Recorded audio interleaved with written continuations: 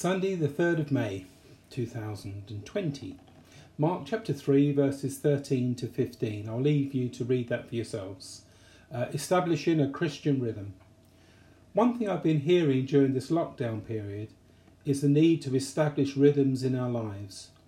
Regular patterns that stop us from swaying off course. I'm familiar with rhythm. There are times when I play the cajon in the church band, and my job is to keep time and rhythm. And there are times when I don't get it quite right. I know I don't get it right because I get a look from Chris. So I decided to get help and downloaded a metronome onto my iPad. And do you know what? It isn't always me who gets it wrong. Rhythm is important. It helps us do things in the right way. This year I joined a concert band in Langport. It's a long time since I played in a band and had to stick to the discipline of following music. When I play my trombone in our church band, I often shut my eyes, partly so I can't see Chris when I go wrong, and I play what I feel.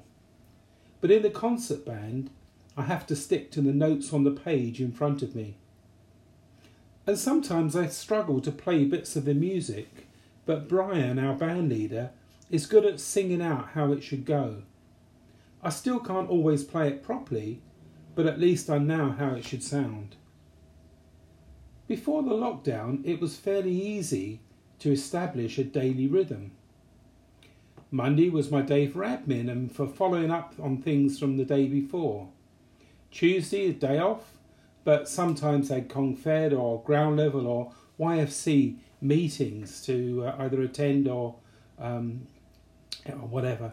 Wednesday, up early to be in church and make coffee before the B1 leaders arrive at 7 o'clock in the morning, and then preparing for evening Bible study, along with other bits and pieces.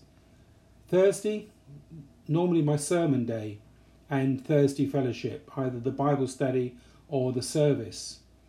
Friday, again into church early to open for prayer at 7:30, and then to set out the cafe.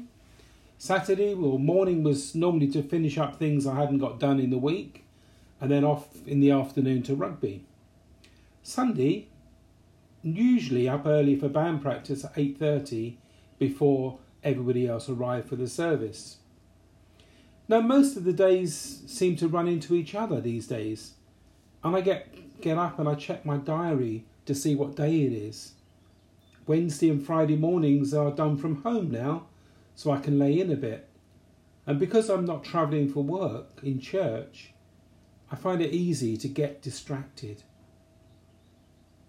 I read an article in Christianity Today about spiritual rhythm, and it started like this. Here's a quick exercise to try. For the next minute, list all the things God calls us to do with our lives. So stop the recording and put down the news sheet and think.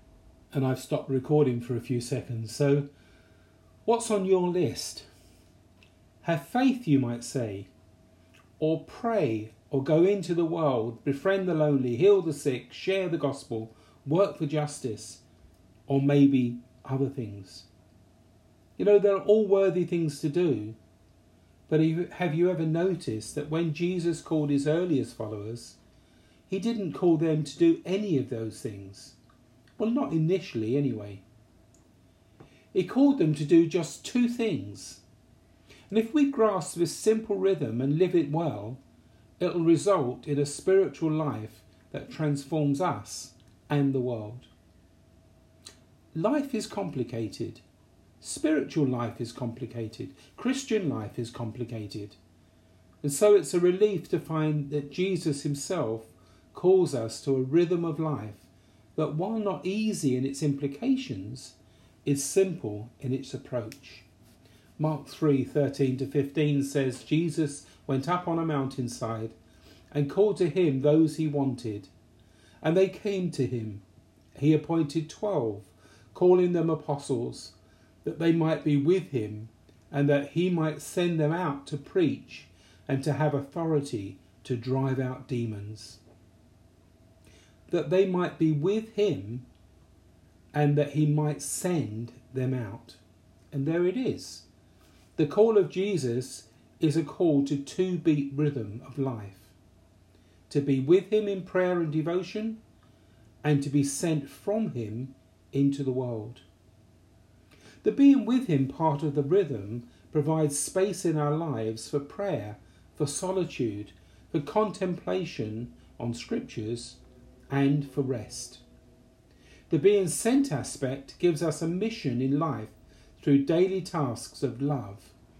In being with him, we love God. In being sent, we love our neighbour. Being with, being sent. That's Jesus' rhythm of life. I was listening to Paul and Priscilla Reid on Wednesday, and they spoke about their rhythm of life. It included prayer, Bible study, exercise, reading, eating healthily, and bargain hunt. Now, many of us might find that a bit strange, not the programme, but that they included it in their schedule. But we need to leave times of rest and relaxation. Jesus had times of rest and relaxation. I get the impression that visits to Martha and Mary's house usually fell into that category. We need to make sure that we're steady in our spiritual rhythm so that we will be equipped for the times when we are called to respond to other people's interruptions, when they have crisis moments that need our response. If we're burning ourselves up trying to do everything, we won't be able to respond.